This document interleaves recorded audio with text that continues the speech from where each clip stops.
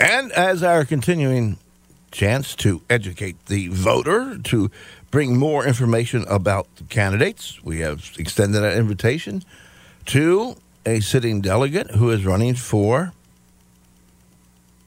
District 4, State Senate. I was looking for the district. Thank you. Yeah. And State Senate, state delegate, right? Nope. Yes. Delegate Pippi, Tim needs to know what you're running for. Hey, how are you guys doing? So I'm running for re-election, state delegate. I apologize. Okay. To me, Frank. Apologize to me. I apologize. And to Mr. Pippi. Go ahead. Jesse, I knew that. I just liked Frank to step in it. What say you, Jesse Pippi? Congratulations on your campaigning. And what brings you on the candidate stage, so to speak, as a re-elected candidate? You're going to go back? You want more of this? Someone has to do it. And, I feel like there's more good work to be done. I still have the fire in the belly to do it. And I love this community. I know that you guys love this community. And we got to keep moving it forward. So we're headed back. Well, I think you have had the opportunity, as in your time in elected office as delegate, that you served as the chairman of the delegation. And how was that stint? How did that affect you? Did you enjoy that, I should ask? We have a unique county. I mean, so in the previous 4 years, we were the only county in the state that was 50-50 Republican and Democrats. So we had 4 Republican legislators and 4 Democrats.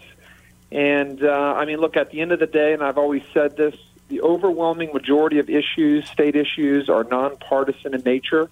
Obviously, there's some controversial stuff, but the people's business needs to get done. And we need people that are willing to figure out a way to work together with others when they can to move the people's business forward. And look, when there's a fight, when there's a conservative issue that needs to be fought and stood up for, I'm right there fighting for it.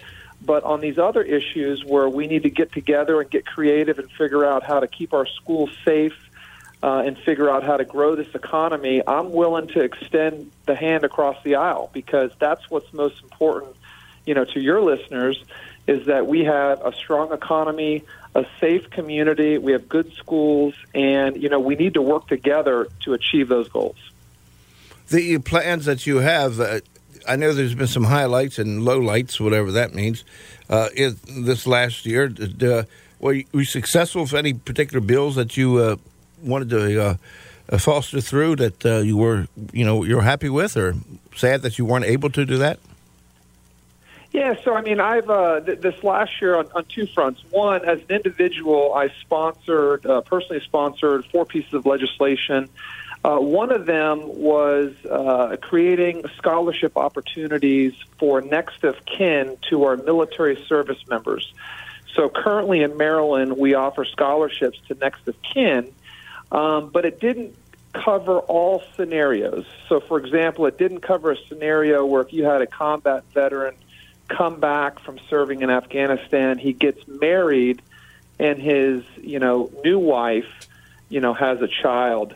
And so what we did is we, again, expanded those scholarship opportunities. That bill passed by merging into another.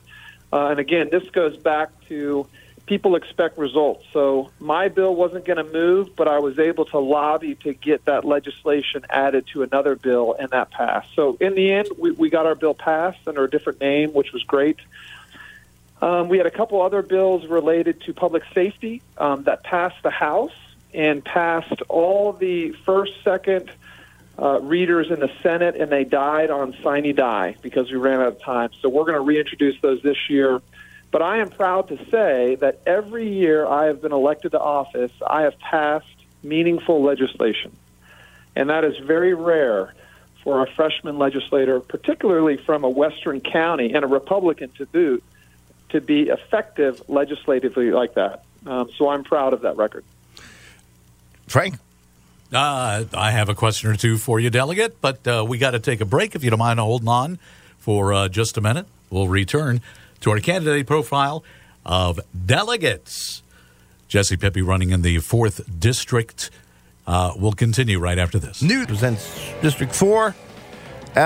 Delegate, what are the parameters, so to speak, of your district? So if you picture the shape of Frederick County, picture a giant donut, and with That's me. the city of Frederick being the donut hole, my district pretty much encompasses the donut. Not the hole, but the donut. So I have everything around the city of Frederick. And looking at the ballots, what are people going to be asked to do? There is voting for more than one delegate candidate in District 4, is there not? There is. So District 4 has 3 at-large delegates. There are 3 Republicans running my team. So that is with Delegate Barry Ciliberti, who's an incumbent, April Miller, who was on the school board, a conservative member of the school board, and then myself, we're the Republican candidates. And then you have 3 Democrat challengers. Right. So let me ask you this one question, because you did speak just a few minutes ago about where you can working across the aisle. But I was looking at your website and saw that you got a 94% conservative rating from CPAC, the highest in Frederick County. How do you balance, the most conservative supporters that you have who might not be too hip on working across the aisle with the, reality of having such a strong Democratic majority in the House of Delegates? Well, and that's a great point. And I'll tell you, that's what I'm most proud of, is that in addition to maintaining a conservative voting record, which is in line with my district and the majority of my supporters, I've also had the support. For example, the Speaker of the House, Adrian Jones, has nominated me for leadership positions.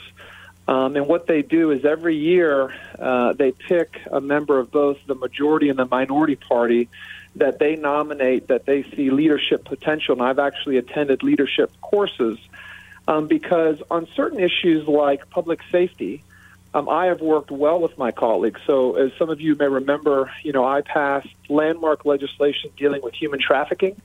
That was unanimously passed. Every single member of the Frederick County delegation, Republican and Democrat, signed on as co-sponsors.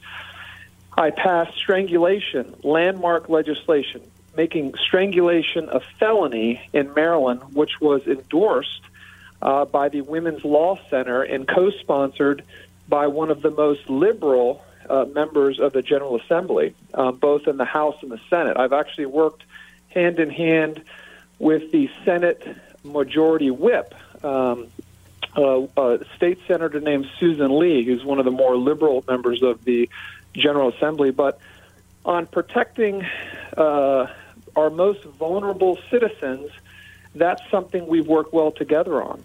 Okay. And so, in addition to supporting conservative issues, I'm also very compassionate, and I want to help our most vulnerable citizens. And so there's a great example of how we can be both effective, cognizant of our own districts, but also make a real difference in our state by protecting those all over. If you go back to the State House in 2023, what is the top issue that you want to go after yourself? Absolutely. So there's 3 core issues that there's been polling all over the state, but you can ask any of your neighbors and they'll confirm. The big issue, the economy. People want the economy restored in this state and this country. They want a safe community is the second issue, public safety. And then third, they have concerns with education, and there's a lot of different concerns. But I want to point out, as far as the economy, we're seeing, they came out yesterday, inflation is at a 40-year high. Interest rates on a mortgage, 20-year high. They've doubled in the last 12 months. Grocery prices, 30% higher. So if your listeners out there have not received a 30% raise in the last 12 months, they're losing money. And so what I want to tell them is that I'm proud, and you probably saw this on my website as well, I have the highest economic legislative record in the state, 100%. I was just endorsed earlier this week by Maryland Free Enterprise for maintaining the highest pro-business legislative record, not only in Frederick County, but in the state of Maryland. And that's on my website, too, and I'm proud of that. We have an opportunity, Jesse, to distinguish yourself from other people running. Why should someone, why should someone pull the lever or push the button for Jesse Pippi? I think part of it, and I think you guys have something to do with it as well, but, I'm accessible. For the last 4 years, I have prided myself on calling into not only your show, but other radio shows to inform listeners what was going on, not just the good, but the good, the bad, and the ugly. I keep a robust email list. My constituent services are very high. I'm very engaged in the community. We're raising a young family here in Frederick County, and what I tell families is I will always be there for you. As your state representative, Frederick County citizens can always count on me to be there. And look, if I don't have the answer, I find it and I get back to folks. So at a minimum, I will always do my job to represent them as best as I can. Well said. And all right, with the time left, tell us how we can help your campaign or get in touch with your campaign or just make inquiries to you. How would one reach you? Absolutely. So my website, www.jessepippi.com. You can get some information there. You'll see my signs all over the district. You'll see me out and about. And I love you guys' show. I always appreciate you letting me call in. And get out there and vote, folks. You can vote now via absentee. Early voting starts in 2 weeks, and then the big show is in 3 weeks. I appreciate the time.